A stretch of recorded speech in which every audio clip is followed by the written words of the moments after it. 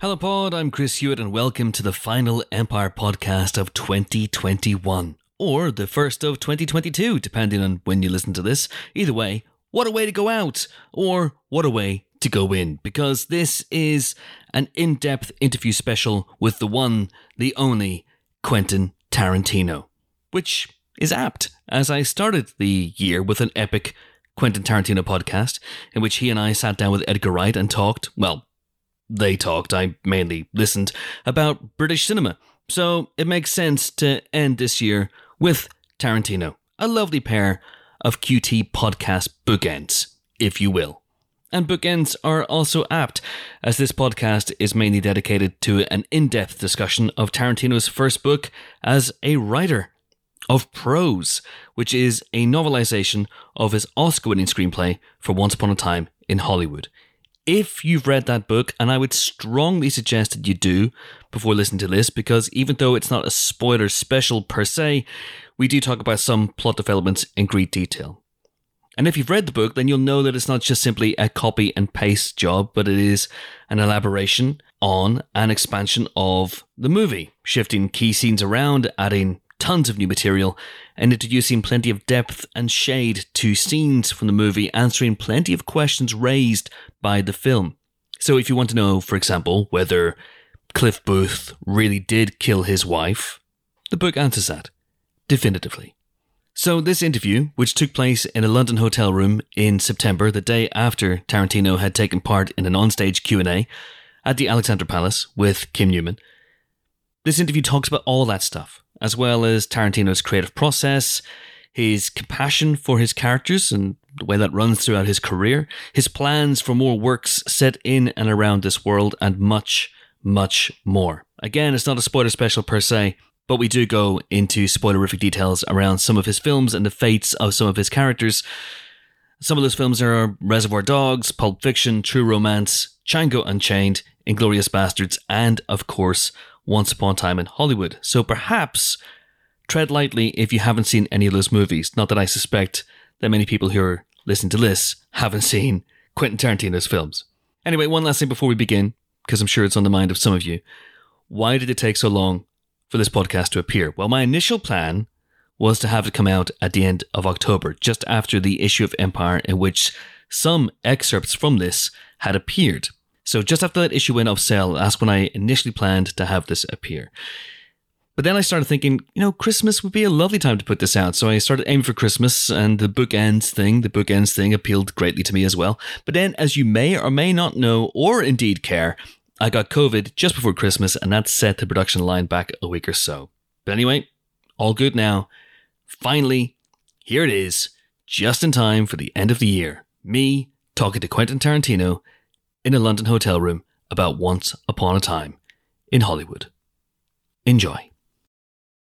Delighted to be joined on the Empire podcast by the author of Once Upon a Time in Hollywood, Mr. Quentin Tarantino. How are you, sir? Good to be here, Chris. Thank you. Good to be here. God, how long has it been since I heard those words? Good to be here. Yeah, and it actually was someone who was here in front of me rather than on a Zoom screen. Or because the last time we spoke was on Zoom. You were in your... Yes, I was in Tel Aviv, and everybody complained about the little mic on my iPad, which felt like I was whistling in the crapper.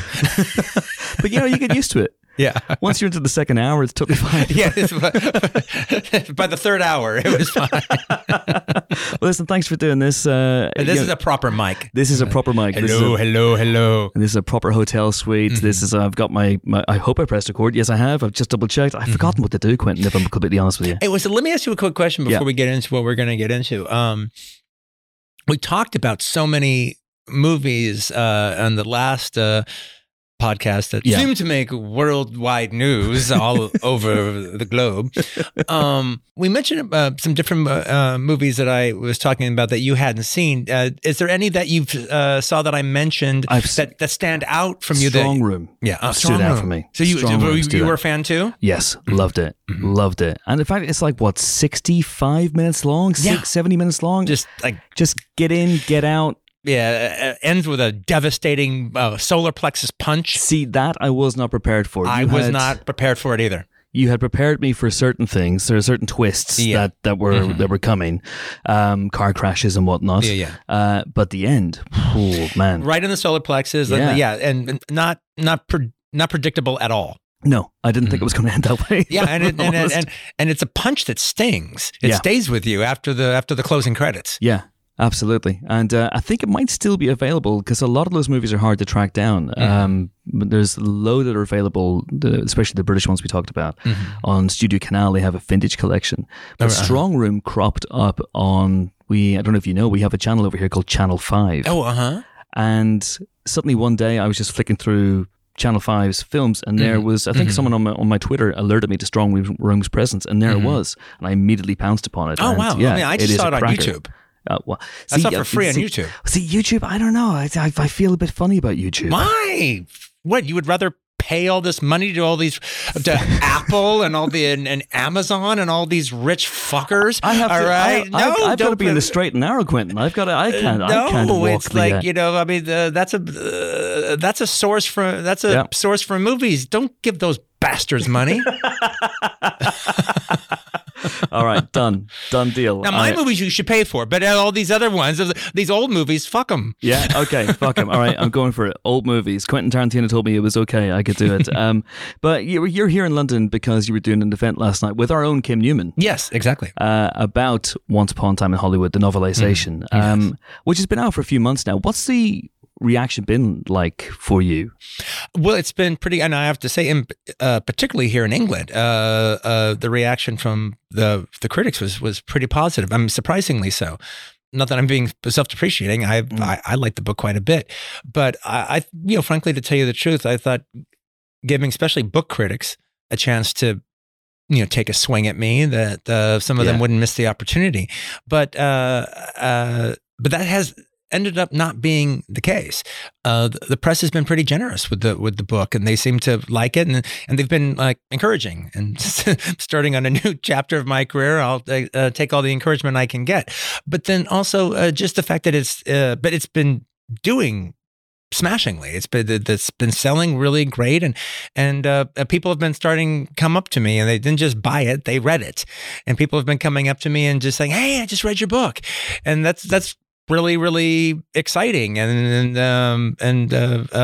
I'm really, I couldn't really truly be more thrilled with the response. What's the main comment? What's the thing you've been getting most from people? Because there's quite a lot of changes from the film. Yeah, that's fun. That's an interesting question. I guess the two comments that I've been getting that have been very gratifying. This person will like this chapter. That person will like that chapter. But I guess the two things is that one, that it's a fun read. Yeah. That like once they started reading it, they found it really hard to put down. Yeah. And the next thing they know, it'd been an hour or 2 hours, and they had just been reading the entire time. And this is by a lot of people that had gotten out of the habit of reading. Yeah. So there's a whole lot of people that like this is like their first novel they may have read in a couple of years. Anything beyond a tweet is tough. Exactly. Anything beyond a magazine. Magazine. What's that? What's that, Uncle Quentin? All right. We were for a magazine. Yeah. It's Uncle Chris. Uncle Chris. Yeah. But now I've got a podcast, so I don't know what the hell's going on. What is a magazine? So the thing is, there is a just the fact that it was a fun read. It was one page led to another, and you just got into the rhythm of it, and most people knocked it out in 3 days, and that was gratifying. That was fun. And then the other thing that I got from a lot of people that again I really liked was people just talked about how funny the book was, that they were laughing out loud when they were reading it, and kind of the response that I've gotten from a lot of people, especially people I respect, is that the movie's very funny. The movie's very funny. Yeah, but the book's funnier. You were saving all the good gags for the book. I like that stuff about the book as well. But what I really liked about it were the changes that you made, the risks that you took. Mm-hmm. I mean, the movie, we talked about it last time because we did a podcast delving deep into the movie as well, and the movie builds up to that night and what would have been the Tate murders. And you invest so much time and effort, and there's such a release, this cathartic release, this rush of violence as Rick and Cliff deal with the Manson family. And then in the book, that comes halfway through. It's told in flashback. It's almost thrown away over the shoulder. Yeah, uh-huh. I love that, and the ending is complete, because I didn't know where you were going with that at that point. I didn't know how the book was going to end. At what point did you realize you were going to do that? Fairly early on, more than likely, probably around the time that I revealed the ending. I can't remember exactly what chapter that is, like chapter 5 or something like that. Yeah. Chapter 6, 5 or 6. So it's like a 400-page novel that's somewhere around 120 pages or something. And, I take that back. I take that back. I pretty much knew from the beginning when I was writing the book that I wasn't going to include the ending that's in the movie. I knew what the ending of the book would be, and it's the ending that's in the book. It's the last chapter of the book. So, so I knew that I was going to end it that way.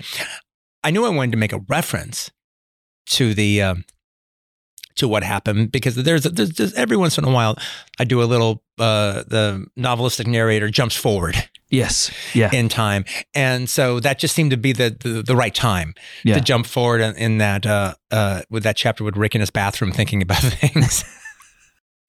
So I always knew that I wanted to end the book with the ending that I have. Because, well, I already did the movie. I kind of had 2 endings. There's a reason why we shot that sequence, and there's a reason why it's not in the movie, because it's sort of, well, if you play that scene, that's the end. You almost have to start the movie all over again after you show that scene. And that was actually the scene that was like my favorite scene that I wrote in the screenplay, and was one of our favorite scenes that we shot. So like the idea that scene wouldn't be in the movie was unfathomable. I mean, you just couldn't imagine it. And we cut everything all together, and took our time to do it right. But then once after we cut the sequences and put it together, and I watched it, it was one of those things where it was like watching the movie play out in a long way. So not, and like I said, a good cut version, not assembly. Once we watched it that way, I turned to my editor, Fred, and I go, well, after Spawn Ranch is over, we got to get out of this day. Oh, really? Okay. This is the end. There's nothing that there's nothing that can beat Spawn Ranch. Once we get through with Spawn Ranch, we have to get to August. Okay. We have to get to the night of the murders. We're not going to make a quick cut to there, but we have to, as elegantly as we can, we need to wrap up this story. And and that's different from the structure that existed in the script that we all thought we were doing. We thought of the piece as a 3-act piece, with the first act being that first day, the second act being the second day of them out doing their things, and maybe ending with Spawn Ranch. And then the third act being that night, which is sort of how the third act of the book plays out. And then that's the third act.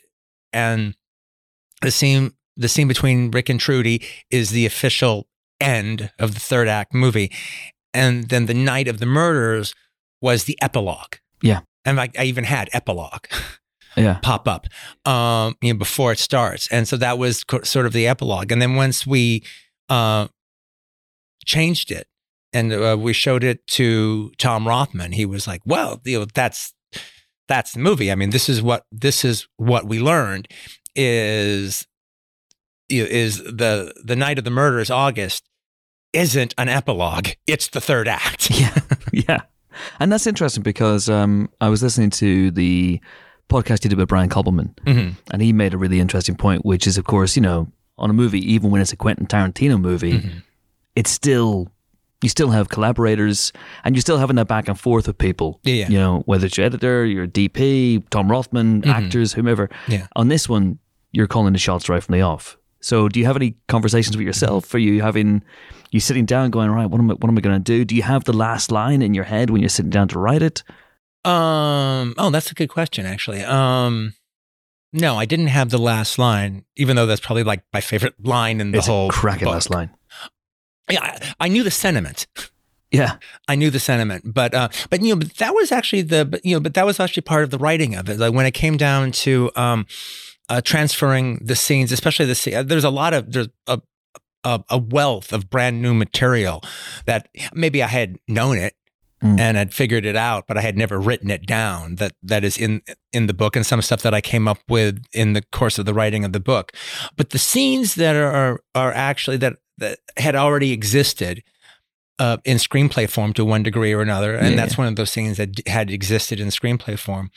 I hadn't thought exactly how I was going to adapt it until it came time to write it. Yeah, yeah.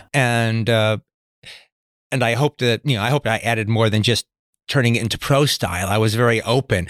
I had it as a nice structure of how to write the scene. But then I'm hoping that my pen takes me, and then I create a whole thing.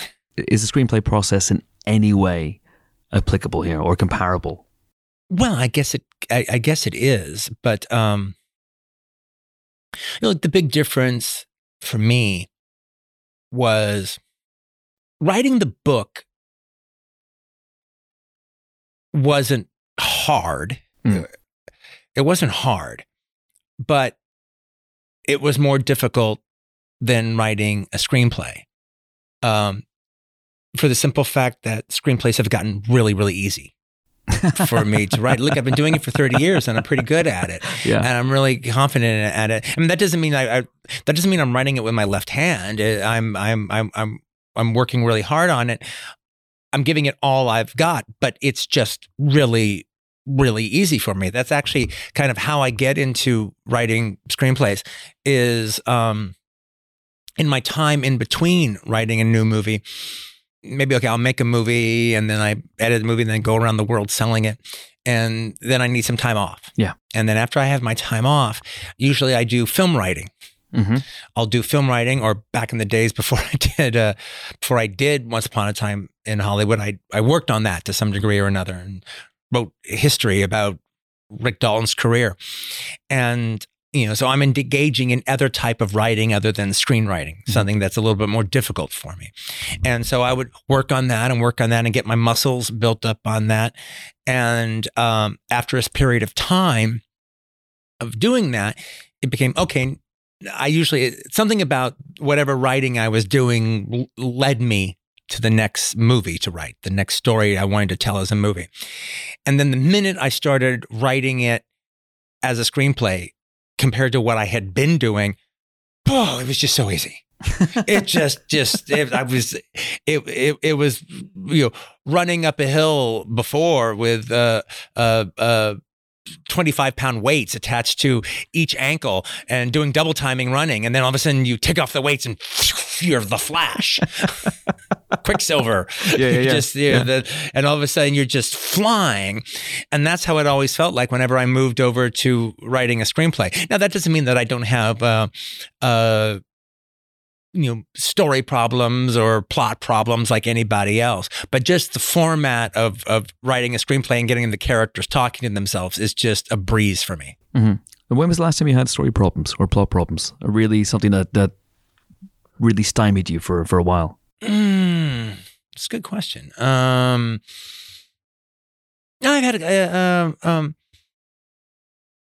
had a couple of them on Django Unchained. More about the idea, like I could go this way, or I could go that way, And so I found myself exploring one whole way and taking it to the nth degree, and then going another way and taking it to the nth degree. I think the only thing I did on Django, especially though, was exactly how Schultz was going to die. Whereas I knew it was going to be a situation between Candy and Schultz, and in that case, I ended up exploring like 4 completely different. I mean, they all were at the dinner, and they all. Schultz was doomed no matter what happened. Yeah, exactly. He was done. It was all at the dinner, but like how they were going to have their confrontation, and how it all was going to blow up, and how Schultz would end up dying in the course of it.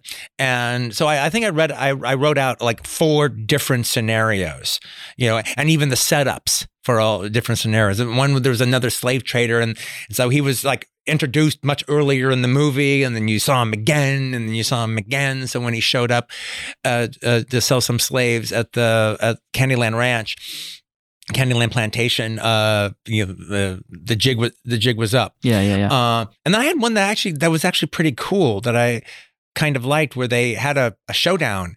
And Schultz just died. He just lost the showdown. He lost the draw, and it was like very unglamorous. I kind of like that one, frankly. But then eventually, I think I came up with what I felt was the right one.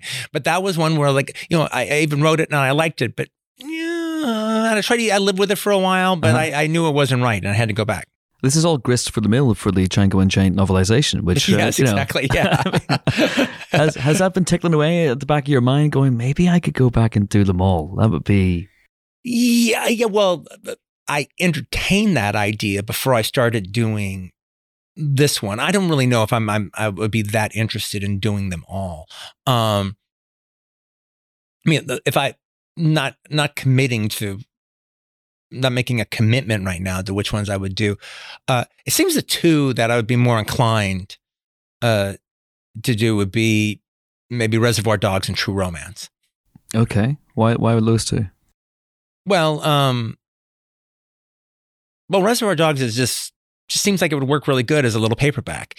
And, it's a little crime story. There's that little section in the bookstore just ready for it to go, a little crime section. And I even and even when I first started thinking about the idea of doing a novelization, I first thought of Reservoir Dogs. And so I wrote a couple chapters for Reservoir Dogs novelization. Amazing. And then I was thinking, well, wait a minute, what am I doing here? I mean, I actually have so much material that I never use, not even like stuff that like drop scenes. I just have so much material from Once Upon a Time in Hollywood that would be perfect for a novel. And it's my last movie, and it was successful, and people seem to like it. So that really should be the one I do. And so that's the one I did. Yeah. And then, and True Romance was like the first screenplay I ever finished. And there's a lot, there's a lot more there between the characters, I think, that could be said. Well, it's interesting to say True Romance, because obviously that's a movie in which, even though you didn't direct it, your compassion for the characters comes across. Yeah. And that's what struck me reading the Once Upon a Time in Hollywood novelization, is that you have so much compassion for Rick and for Cliff, even though Cliff is a very complicated guy. I mean, he is complicated. But it just strikes me that the ending of both the movie and the novelization are about giving Rick a second chance. Yeah. And giving him this pathway to a possible future that isn't just simply at the bottom of a bottle. Yeah. And yes, right on. Is that something that you discover as you go along, compassion for your characters? Is it inherent? Is it built in? Do you have compassion for all your characters, for example? Well, it's funny. I personally have a tremendous amount of compassion for my characters, even my villains. Frankly, one of the only ones that I didn't have some sympathies for was the Calvin Candy character. And then there was like one moment, and so it was, and I almost felt like a bit of a fraud about the idea that I was presenting him as such a villain. He repelled me. And I'm talking about a repellent situation as far as the antebellum South.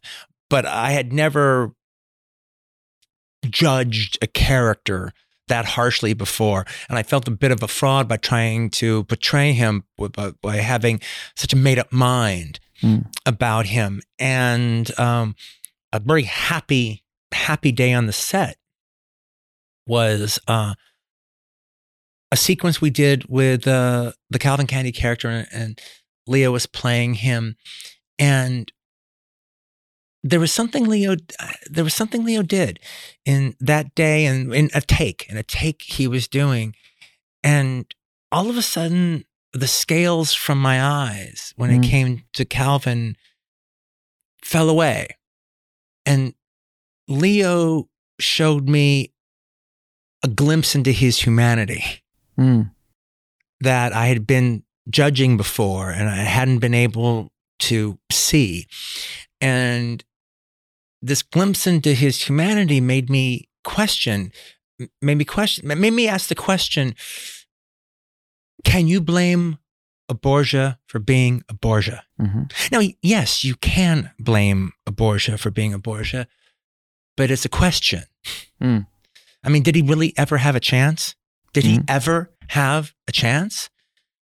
And, well, that's debatable. I mean, could he have done a lot of different things? Could he have felt a lot of different ways? Obviously, of course he could have. That's not an excuse for him, but really, what chance did he have back then, living in that life, surrounded in that gilded cage? Yeah. And that's interesting, that glimpse that you didn't expect yourself. No, I mean, I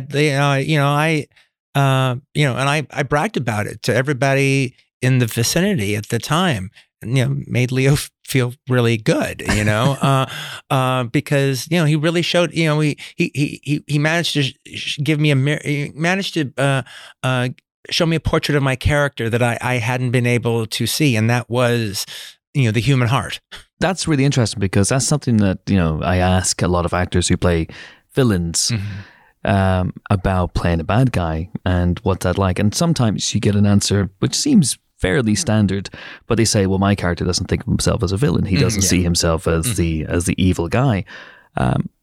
Clearly with Leo, that is, sometimes you feel less than maybe a little bit boilerplate in terms of an explanation, but with Leo, if he can find humanity in Calvin Candy, then there's hope for everybody. Well, it was also one of those things about with Leo, friends, particularly, you don't use the V word. Yes. With Leo. Leo is playing a character that hopefully has as much three dimensions as him and I can bring to the situation. And just by using, and believe me, I have no problem using the V word. I have no problem using the V word in something like Kill Bill. I have no problem using the V word in Death Proof. I try to make the complication is like try to make my villains recognizable or charming to the point of disturbance. Yes. But he doesn't like the V word for the simple fact that, well, no, I'm a character. I'm not a plot function. Yes. I'm not simply here to tell a whipped genre story. Yeah. And I am the function of a whipped genre story. Yeah. I want to be a character. Yeah. But to go back to your original question is, yes, I have a tremendous amount of compassion for my characters, but Quentin does. But the godlike storyteller that's involved can be heartless. Yes. Towards them. I will not let my compassion for them or my understanding of them or my love for them get in the way of the horrible twist of fates that can befall them. Absolutely. I do want to talk about that in terms of Rick, also, and that compassion for Rick in a second. But what you said is really interesting about that, because you have throughout your career had this incredible ability to just kill characters when the story requires it, no matter what their demands are. And I've always loved that about your work, right from Reservoir Dogs onwards. Is that something that came naturally from the beginning? Oh, yes. Well, because it's just this fraudulent crap that you see in movies all the time, that characters that should buy it don't, because it has to deal with the dictates of a movie, or the fact simply that, well, you're watching a movie. Yeah. So Harrison Ford is not, when Harrison Ford leaps, off the mountain in The Fugitive, he's not going to die. Yeah. Yeah. It'd be a shock because it's a movie. And it's got too long to go. Yeah. What, is it going to be Tommy Lee Jones fucking around, all right, for the next 40 minutes? No. Yeah. It's Harrison Ford is going to survive. And, that's the limitations of movies. Yeah. Is that your lead or your star is not, it's going to probably push through. Now they might buy it at the end, but that's it. And that was one of the, the great shockers of Pulp Fiction. Yeah. Was Vincent buying it right at the end. No, right at the end, right in the middle. Yeah. At the hands of Bruce Willis. And so the thing about it is, what I've tried to do is, most people don't think about movies the way I do, and even the way you do. Yeah. They're incredibly knowledgeable about a lot of films because they've seen a lot, but it's not in the forefront of their brain. It's in the subconscious of their brain. And, you're carrying around a lot of information that you don't intellectually know. You just psychologically know it. And I meant to say subconsciously know it.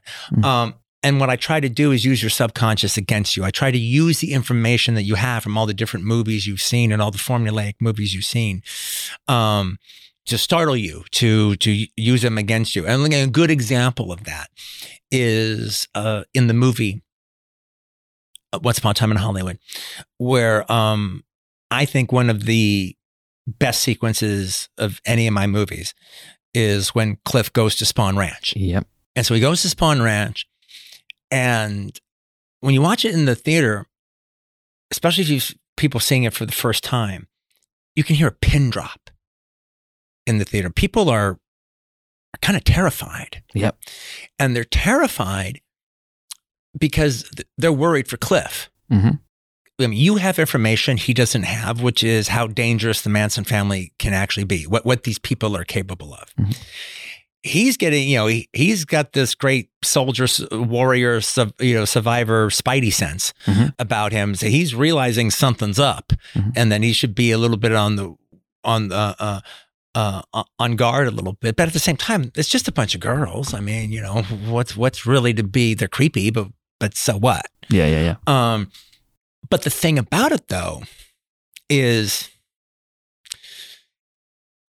you're probably not. The audience is thinking, oh, Cliff could die. And not only could he die, he might die. I mean, this might be the end of him.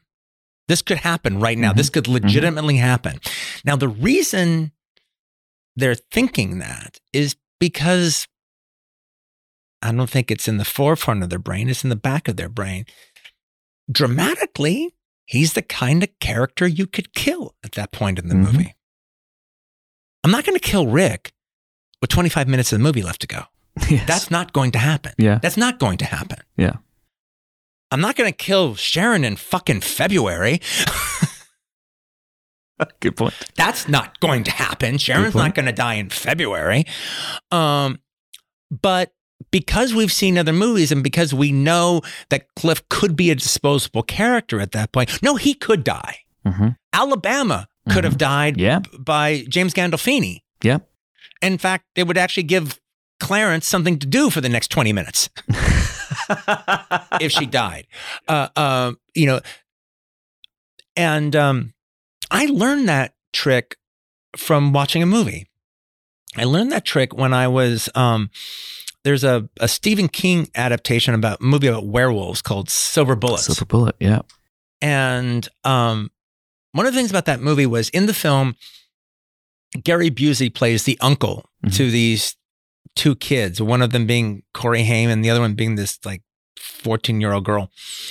And Gary Busey is so charming in that movie. He's so funny and he's so charming, and the audience just loves him. Just absolutely laughed at everything he said, and then just totally on his side. And he hadn't been that good in a while, and so it was like a real return to form for Gary Busey. Yeah. It was all pre-motorcycle accident. And so the thing is, so you're watching the movie, and now it comes the big confrontation with the werewolf, and it's a pretty exciting sequence at the end.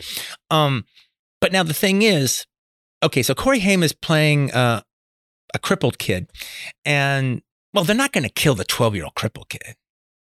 They're not going to do that. So he's okay. He's going to get through it. Well, they're not going to kill the 13-year-old girl. She's narrating the fucking movie. Her adult self is narrating the stuff, so she's going to survive. She's going to get through it. Gary Busey, they could kill. He could die in the end. And I was so scared for him, but I realized why I was scared for him, because dramatically they could off him. Yeah. Where they're not going to off the other characters. That made me scared for him. I go, oh, that's why I was so terrified for him. Yeah. I can use that. I can fuck with viewers that way. Absolutely. Yeah. I don't know if you watch Better Call Saul. But no, I don't actually. There's a character in Better Call Saul who isn't in Breaking Bad. And everybody has assumed from the off that character would therefore be killed at some point in Better Call Saul. And what they've done is a masterstroke. They've made her the most likable, not necessarily straight down the middle, not a straight arrow by any stretch of imagination, but she's really, really likable. Yeah. And so it's now got to the point where every time, especially as you're getting towards the end, every time she appears on the screen and every time they put her in this in a dangerous situation, slight vicinity of danger, then you're on tenterhooks. And it's glorious. That sounds fantastic. Glorious. You should check it out. You should check it out. It's an amazing, amazing show. Every bit the equal of Breaking Bad for me. But it's really interesting that idea that you're saying there about. I think there's also something else that people have when they're watching Once Upon a Time in Hollywood and when Cliff goes to the Spahn Ranch. Yeah. And that is, it's at the back of their brains, at the subconscious level, I'm watching the Quentin Tarantino movie. Yeah. Oh, well, I'm not to be trusted. And anything can happen. He's not to be trusted. I am not. You are not in good hands with me. I have proven myself to be completely untrustworthy when it comes to midwifing the characters you like through the scenario to a nice nest of their mother's arms. Yeah. From Mr. Orange onwards, it's just savage, absolutely savage. Has there ever been a point where perhaps even with Cliff that maybe you thought I can't do this, or has there been a point in your career where there's a character or a moment that took you by surprise that you thought I don't really want to do this, but the story's telling me it has to be done? That's a really good question. Well, yes, I'm more than likely, probably a good half of the time. I love these characters, so I'm not just gleefully cackling away like a witch as I have them meet their ultimate fate, or destroy them or tear them apart or something. It hurts me. Yeah. But my feeling is it just needs to be done. Yeah. All right. God seems to be rather heartless when it comes to dishing out fate. But at the same time though, if it hurts me, then chances are it'll hurt the viewer. Yeah. I do, I've been criticized from time to time for stuff because I make it painful. When I want it to be painful. Yeah. I'm doing it to hurt. I'm doing it to hurt bad. Yeah. This is true. Inglourious Basterds, for example. The bar scene. Yeah. And is that something that you know as a writer when you're putting everyone in there that's what's going to happen? I did know that. I did know how I did know it was going to explode. Yeah. Going into that basement, I knew I knew Bridget would get out of it, but nobody else would. And even she was going to take a bullet. I did know that because that was almost seemed to be the thing. I put them in the worst, there's no escape. Yeah. It's a small little room. Nobody can get out of anybody's way. So the minute somebody starts shooting a machine gun, it's over. Yeah. They're all going to be wiped out. Everybody who's on the wrong side of the machine gun anyway. The surprise of that scene is just how effing long it was. Because it's like I'm writing it, and the characters are talking and they're doing their thing, and this is pretty good, and so it goes on a little longer, and it goes on a little longer, and this is getting kind of long, and I haven't even got to like the midpoint. I haven't even introduced Hellstrom yet, the Gestapo guy is still in the wings. Yeah. But it just seems to be good. So I keep going a little further until finally, and then Hellstrom comes in, and then they still have to play the game, and they play the game, but the game works, and it's really terrific. And I finish it, and I'm like, Jesus Christ, it's 25 fucking minutes. Can I just stop the movie and have a 25-minute scene in a basement? Like this little one-act play, all right, that just breaks out in the middle of my bunch of guys on a mission movie? Yeah. And then and I read it again, and I read it again, and I read it again, and I go, look, maybe I'm deluding myself, but I think it holds. I think it works. And not only do I think it holds, I think the length is making it more suspenseful. Yeah. It was like the longer I stretch the rubber band and dare it to break, the more you're waiting for it to break, and the more unnerving it is. It's true. And the longer it stretches, the more painful it gets. Yeah. So to me, even though it's almost could seem counterintuitive, it seemed as if, no, it's not about get in and get out, and that's the more that's a more effective way of doing it. No, just its length itself made it excruciating, but in a suspense way. Yeah, I want to go back to Rick. I want to go back to this idea that you have. I'm sensing as much compassion, if not more compassion, for Rick than any of your characters. I don't know if that's true, but that's what I'm sensing. Because of that sense, you've given him the happy ending twice, or the pathway twice. Well, I have a lot of compassion for him, but it's interesting though, because I have mixed feelings about Rick, and not mixed feelings that I think he's a bad person. There's an aspect about Rick where I think he's a complete fucking asshole. All right. And there's an aspect about Rick I think he's a complete fucking dumb shit. And I get that across in both the movie and the book. Who's the Bard is one of the funniest lines in the book. When Sam Wanamaker's talking about Shakespeare and he says the Bard, Rick's thinking, who's the Bard? Who's the Bard? Who's the Bard? Yeah, it's like the Prince of Denmark. What? Hamlet's Danish? I didn't know that. Okay. Good point. Who knew? Yeah. Well, some people know. You dumbass. But that actually makes me like him more. Yeah. Okay. That doesn't turn me off on him. That makes me like him, and that makes him like a real person. All right. But where I'm conflicted with Rick is I think he's an ungrateful bastard. I think he's got a really great fucking life. He's so up his own fucking ass, he cannot realize how fortunate he is. Do you know how many people come to this town and don't do a fraction of what he's able to accomplish? They will never have a TV show.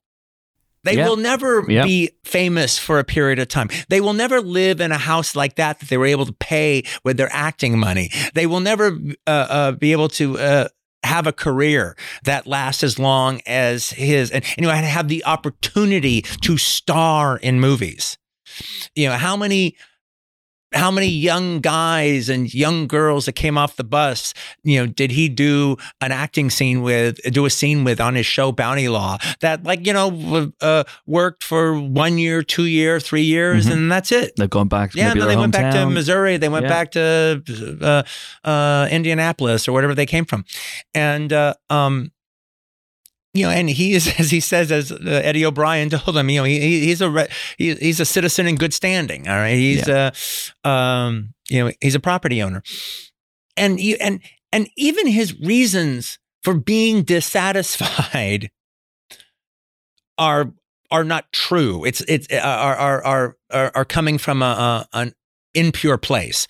Yes, okay, he would obviously like to work with like a big Hollywood director at that time. they were making movies in 1968 or 69 or 70. Yeah, he would love to be working with a Norman Jewison. Mm-hmm. Okay, that's somebody he would like to work with because that's a good middle of the road director of making, prestigious Hollywood movies. Yeah.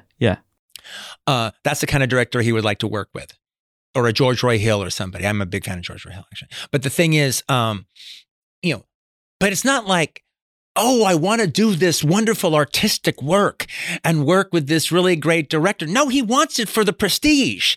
He wants it for the status. Yeah. That it would give him. Which is not necessarily the right reasons. Yeah. To want to do what you want to do. So I mean, Leo thought it, like, in a gallows humor kind of way. Leo thought it was really kind of funny.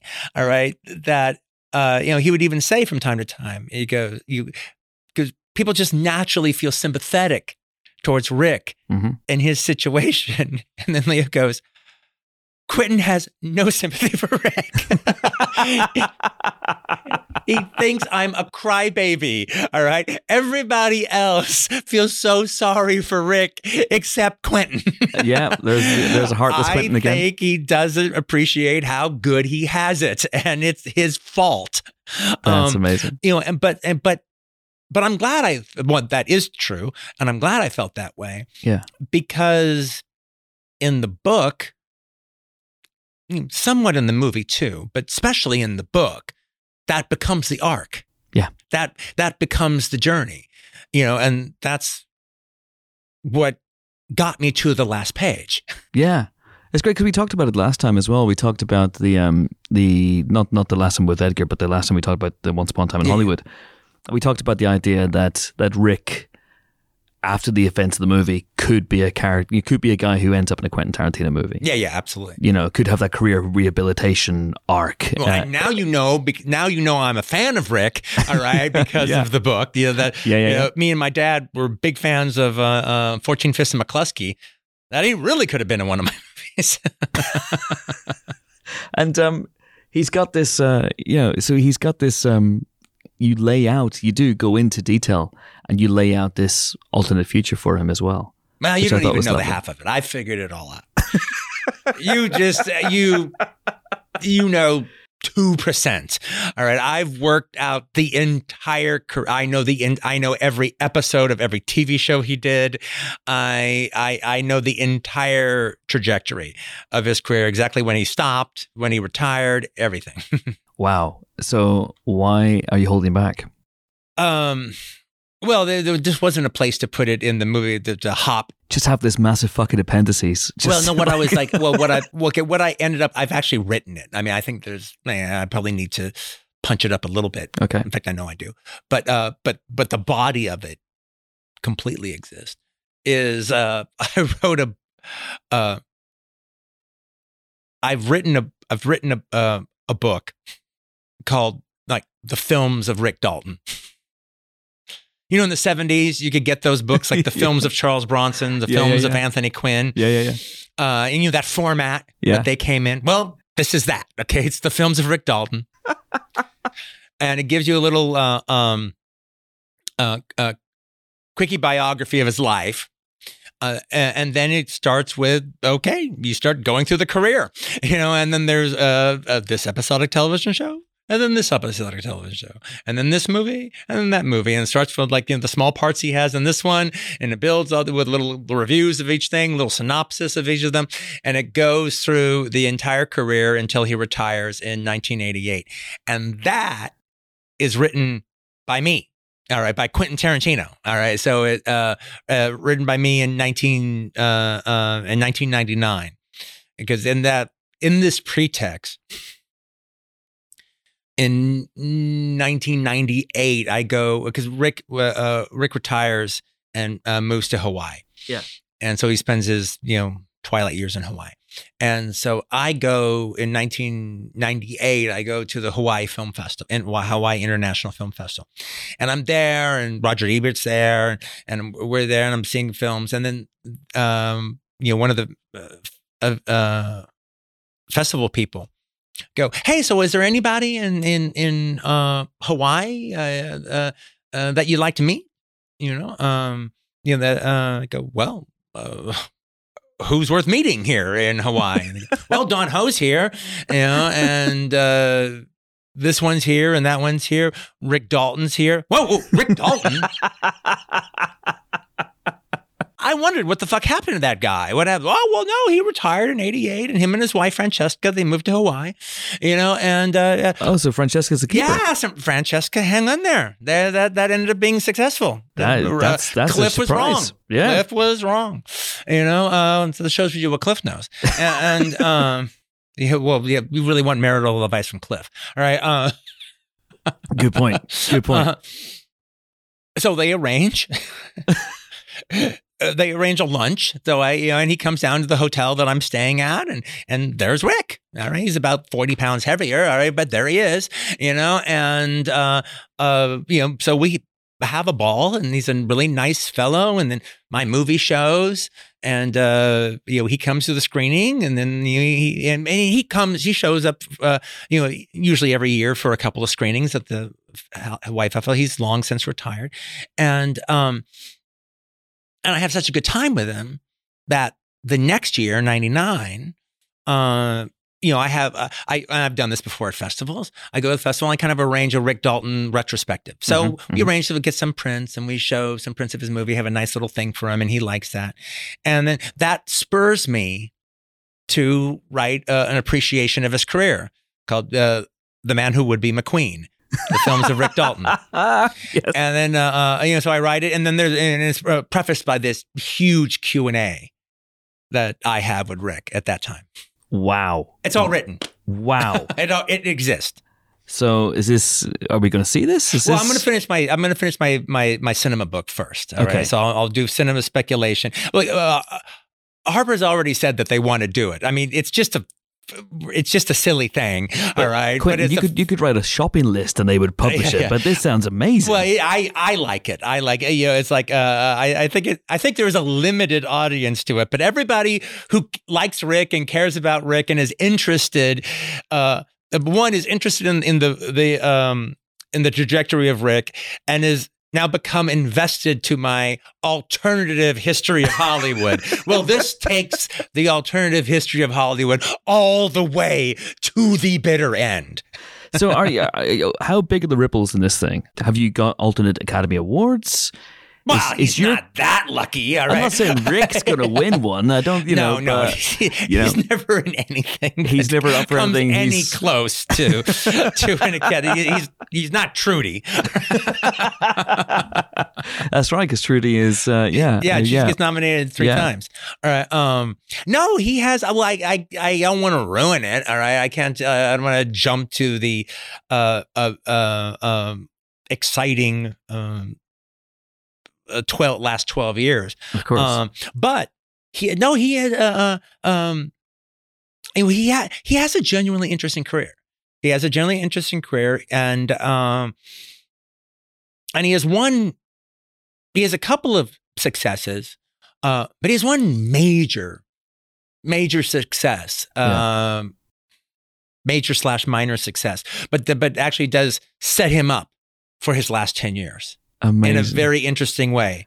But there's no point in saying it because then you don't need to read the book. It actually would be. It's the reason to read it is to see what happens. I'm on board. And by the way, I'm also on board. I'll give you one little hint though. Okay. Not about that. Not about. All right. But this is definitely a success for him. Just to give you an idea. He plays the Andrew Prine part in the movie Grizzly.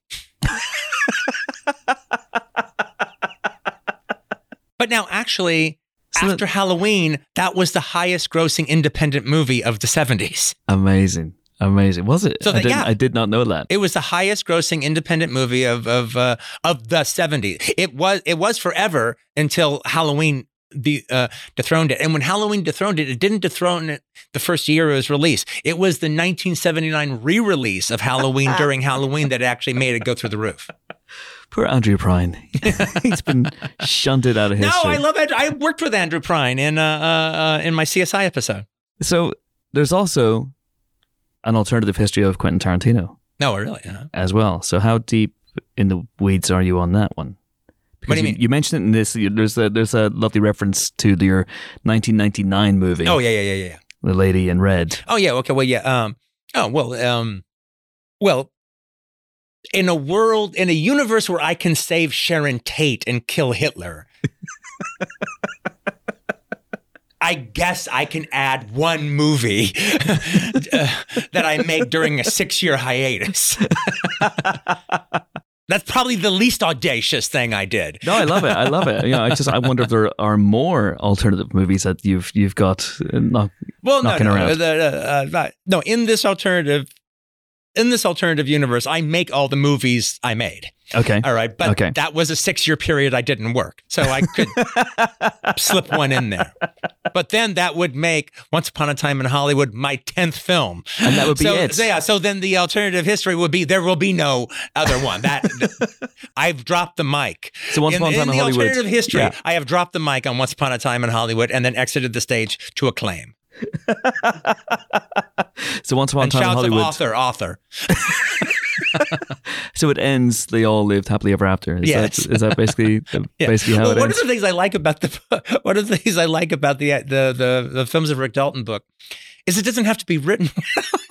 It's me in 1999 writing a cinema book that I'm not entitled, that I have no business writing. I love this. So it doesn't matter how good it is, all right? Because I'm not sweating the details like I wouldn't have sweated the details. It's written like a fanzine. That's amazing. I cannot wait to see this. This sounds so incredible. And how much of the details of Rick and Cliff in particular did you share with Brad and Leo on set? Oh, quite a bit. No, anything I didn't want to bombard them with a bunch of useless nonsense that it's like, God, shut up already. All right. But I'm definitely there to answer any question that they have, but both of them, until they didn't need any more, they wanted a lot, especially at the very beginning. Yeah. So I explained fully a lot of Rick's pre-career leading up to the events of the movie. He didn't really need to know anything about the end. All right. But he was well versed. And when I would show him movies that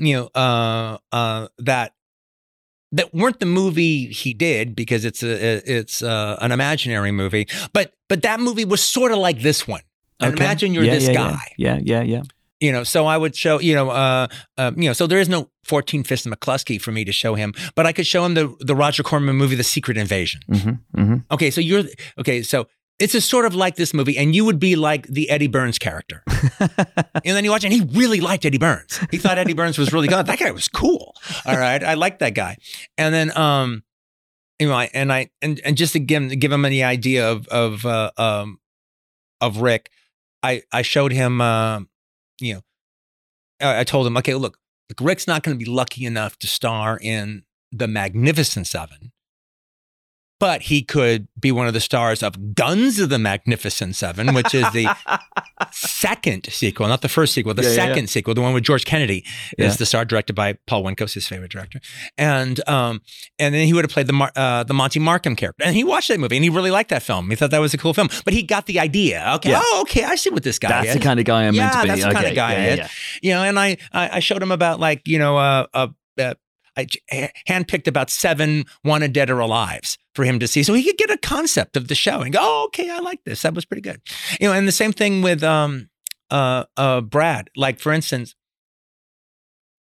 I never wrote until I was writing the book. I never wrote down the story of how he got Brandy and the whole dogfight thing. Yeah. But I knew it.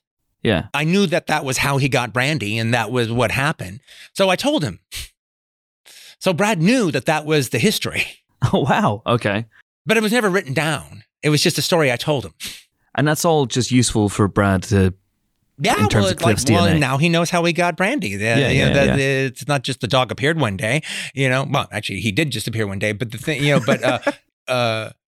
no, I want people to know things like that. Yeah.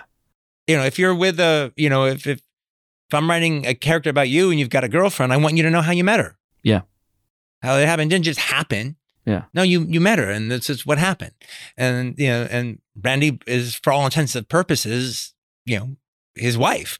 And so that's it was important how he met her. Yeah. And you also definitively in the book, I don't want to give too much away for people who haven't read it yet, but you do answer definitively the question of whether Cliff killed his wife or not. Yes. And is that something that you told Brad? Is that something Brad needed to know? Yeah, Brad knew. Yeah, okay. He absolutely knew. He absolutely positively knew. Yeah. And again, that's useful in terms of infusing. Yeah. But then also the thing about it is, look, it was fun not telling you in the movie, because in my screenwriting, it's actually almost part of a staple of my screenwriting, as much as any of the other recognizable tropes that, people tend to list. But I think right up there with all those other tropes is just the idea that there's a lot of things I leave unanswered, where I'm demanding that the viewer answer it for themselves. And depending on their answer, that paints the movie that you watched compared to what the person sitting next to you. Yeah. Is watching, whether you know that person or not. And so to some degree, you write 10 or 15% of the movie yourself. And, and where I'm always coming, that's why I never answered some of these questions. Where I'm coming from is whatever you decide, you're right. Yeah. That's your movie. Yeah. And in the case of Brad on the boat with his wife, that's two different movies. Okay, there's one movie where even if it was a fit of murderous impulse at that moment, not a premeditated Columbo-like plan, where no, he killed her. He pulled the trigger. He killed her. Doesn't matter how he felt about it later. He did it. And then he got away with it. And yes, he has to live with the rumors and he has to live with speculation, but he doesn't have to live in jail. All right. He got away with it, and maybe he feels bad about it. And he feels a lot better than he would feel if he was doing a life in prison. Yeah. And now that's the movie you're watching, a movie that happened. The other story is, no, he didn't mean to do it at all. It literally was a mishandling of a dangerous a dangerous tool, and tragedy struck, and he ended up murdering his wife. And he actually is innocent. He's only guilty of an accident that just literally happened, that he couldn't control. Yet he has to now live under the suspicion, and the belief by a lot of people that he actually is a murderer. Well, that's a whole other movie. It's true that you're watching. True. Yeah. Okay. Now with the book, you get to answer that question. And therein goes back to the beginning of our conversation. What's the difference between writing a book and a screenplay? Also, because I think, and again, I don't want to give too much away about how it happens in the book or what happens in the book, but it's so macabre what happens. Yes. And I don't know how you do that in a film. I mean, you probably could, Quentin, but... I could have done that. You could have done that? Yeah, I could have done that. Okay. I could have pulled How would you have done it? I would have done it just the way it was written. I would have done it. Okay. I wouldn't have done a CGI. That's for damn sure. It would have been for sure. It would have been it would have been practical effects. Yeah. And it would be macabre and it would be grotesque, and it might even be a little funny, like it is on the page. All right, but no, and that's doable. Well, listen, I've got to let you go in a second. I just want to ask a couple of last questions, Sure. if you don't mind, before you head out into the London night. Yes. So there's elements, I guess, of your own Hollywood, but I imagine a lot of elements of your own Hollywood experience. Mm-hmm. There's a line that, and you've mentioned it already, but there's a line that really stuck out to me, which was Rick's given advice early on in his career, which is, when you get a little bit of money in this town, you buy real estate. Yeah. You put down roots. So you're not that sort of transient type who could be kicked out at any second. Does that come from your own experience? Is that what happened the second that you started doing well? I don't think I was basing that on my experience per se. I think that's more of an actor thing. Okay. Because I think actors tend to be a little bit more transient, where they have ups and they have downs, and some people do good in their early 20s because they're handsome and they're pretty and they're whatever, and then from 20 to 27, 26, they do really good, maybe even up to 31 or 32. But then all of a sudden you notice you haven't seen them around like much lately, and then all of a sudden they make these weird appearances when they're like 44 or 43, and oh wow, what happened to blah blah blah? And there he is. Well, he lived life, but he wasn't working like he was from 21 to 26. And just they go through periods like that, and then at a certain point in time, they maybe at some point they jump ship. They go back to the hometown. They buy a bar, they buy a tavern, they go and do community theater, or they go on the road doing a dinner theater or something like that. And that can obviously happen to anybody, but the reality is,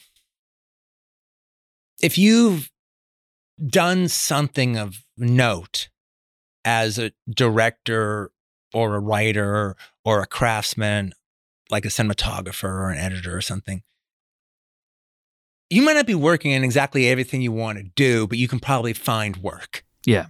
Unless you're a jerk, unless you've created a situation where people don't want to work with you.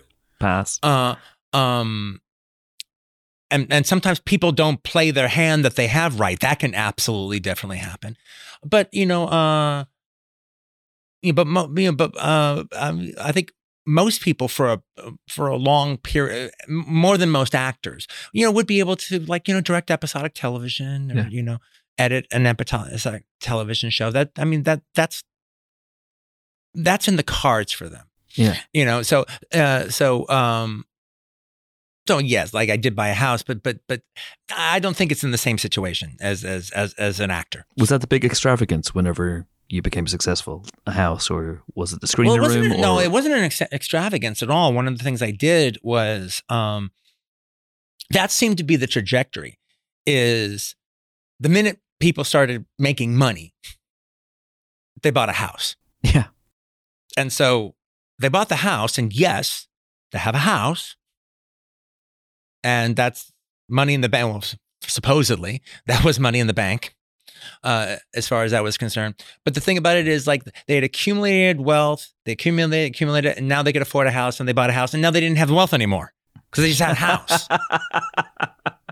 So now they almost had to start from scratch. Yeah. To build their bank account up again. So I didn't do that. So I didn't buy. I just stayed in my apartment. After Reservoir Dogs, after Pulp Fiction, I just kept staying in my apartment.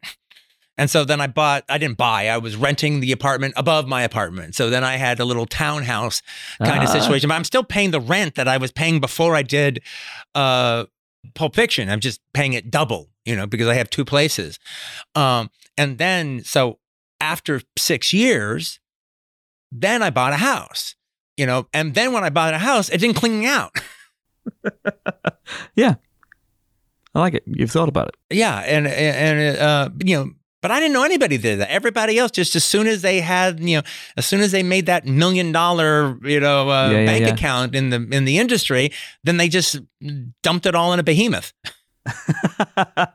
I want to get more into the logistics of how you had 2 apartments above each other, and so presumably you'd have to leave your front door and then go up the stairs. No, it was just here was the thing: is I got that place.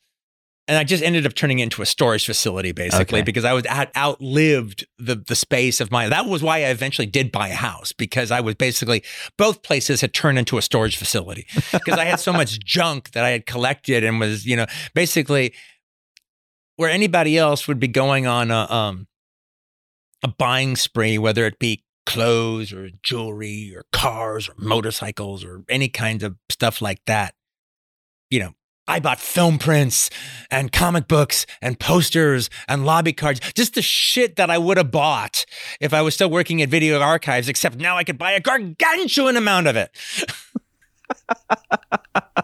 So I'm just like, the movie geek Richie Rich, just sitting there on my pack of used records and 45s and video cassettes piled to the ceiling. Go on. I hope I don't suddenly drop dead one day and then they have to come around and find me in amongst all this stuff. Can you imagine that? Yeah. Well, look, I actually, I didn't mean to yell in your mic. That's the sad part for a lot of people I knew is, I had a buddy that spent his whole life. He used to work at Video Archives with me. His name is Steve-O. He spent his whole life and had a whole collection and all the a whole collection of Mad magazines and Playboys and National Lampoons and all these like cool, about a bunch of DVD, had a big DVD collection and a big video collection and all these Disney cartoons. He was a big Disney dude, and all these Disney toys and collectible stuff like that. And he had a whole collection of comic books. And then, he passed away. And his sister gave me all of his stuff because I had helped him out financially towards the end. And now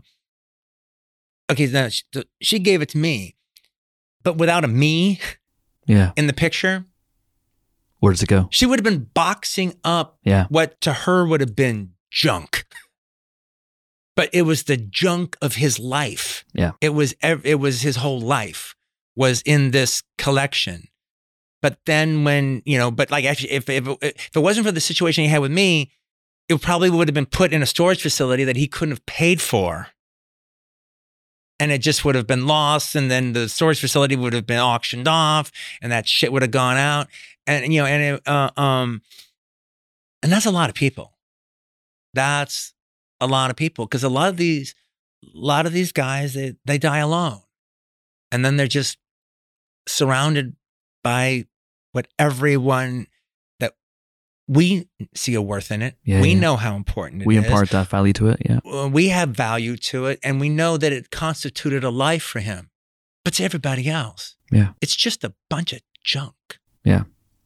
Oh man. Well, listen. Okay. Sorry to bum you out. No, it's all good. It's Friday night. Let's start with being bummed out. It's good. I'm going to let you go, but Quentin, as you can see. As the listeners start looking around their one-room apartment. Going, what the fuck have I done? What the fuck have I done with my life? I've wasted my life, Jesus. I don't have a wife, and this is why. We brought them back for being bummed out. I love it. Quentin, as you can see, this is just a question I wrote down. I could ask you stuff about this book all day long, but I've got to let you go. There is one last thing I do want to ask. Sure. You've got Cinema Speculation coming up. Yeah. When's that coming out soon? That's more than likely, not this November, probably next November. Next November. Okay. All right. So then hopefully the Rick Dalton book will come out at some point after that as well. Yeah. Then Quentin Tarantino's shopping list, which I would buy. Yeah. I would buy the shit out of that. And then what's next after that? Have you Well, that's a lot of shit. That's a lot of shit. That's a lot of shit. Well, look, I have written a play. All right, so that'll before I do the next movie, the plans will probably be that I do a play. Okay. And I wrote it before I did during the writing of Once Upon a Time in Hollywood, the script, not the book. like you have to now make it clear what I'm talking about. I wrote the script, but I wasn't ready to make it yet. And because I wasn't ready to finish writing, so I wrote the script. Then I wrote the play. Then I wrote 5 episodes about it. Then I showed people the script for Once Upon a Time in Hollywood. I was just in a writing mode. So the next, dramatic thing I probably will do will more than likely be the play. And the idea is to do it here in the West End. Amazing. We'll see what happens, but that's the idea. And this is completely original? This isn't based on anything you've done before? I'm not going to tell you. Okay, I got you. And have your thoughts turned towards 10 yet? No, not yet. Like I said, the plan is to play, and then after that, then I will be a different person by that time, and we'll see what he wants to make. Well, whenever he makes that, come back and we'll have a chat about it. Well, he'll appreciate that. Quentin Tarantino, pleasure as always, man. Thank you so much indeed. My pleasure, mate. Thank you. And that was Quentin Tarantino on Once Upon a Time in Hollywood. And I don't know about you guys, but basically I can't wait for everything he outlined there. A Tarantino play debuting in London. Yes, please. A book outlining Rick Dalton's career in microscopic detail, including an interview with an alternate Quentin Tarantino. Yes, please. His shopping list? Yes, please. And while we're waiting for those, if you haven't read Once Upon a Time in Hollywood, it is a ton of fun and is available now in a number of different formats. There's the paperback edition, of course. There is the ebook. There is the audiobook narrated by Jennifer Jason Leigh, and a brand new hardback version, which came out just before Christmas. All that remains is for me now to say thank you for supporting the Empire Podcast throughout the year. Or if you're a first-time listener, then stick around. We have new episodes out every Friday and a spoiler special subscription channel in which you'll find Quentin Tarantino talking about the Once Upon a Time in Hollywood movie, amongst other great interviews. Oh, and hey, if you haven't listened to that Edgar Wright Quentin Tarantino podcast, it came out in January of this year, or last year, if you listened to this in 2022. It is available on the Empire Podcast feed. Just do a search for it. It is 3 hours of unmissable film buff goodness that is well worth your time. So have a listen to that as well. Right, that is definitely it for me now. I'm off to rent the flat above mine. I have to have somewhere to store my comprehensive collection of Twix wrappers. Thank you for listening. See you next time. Bye.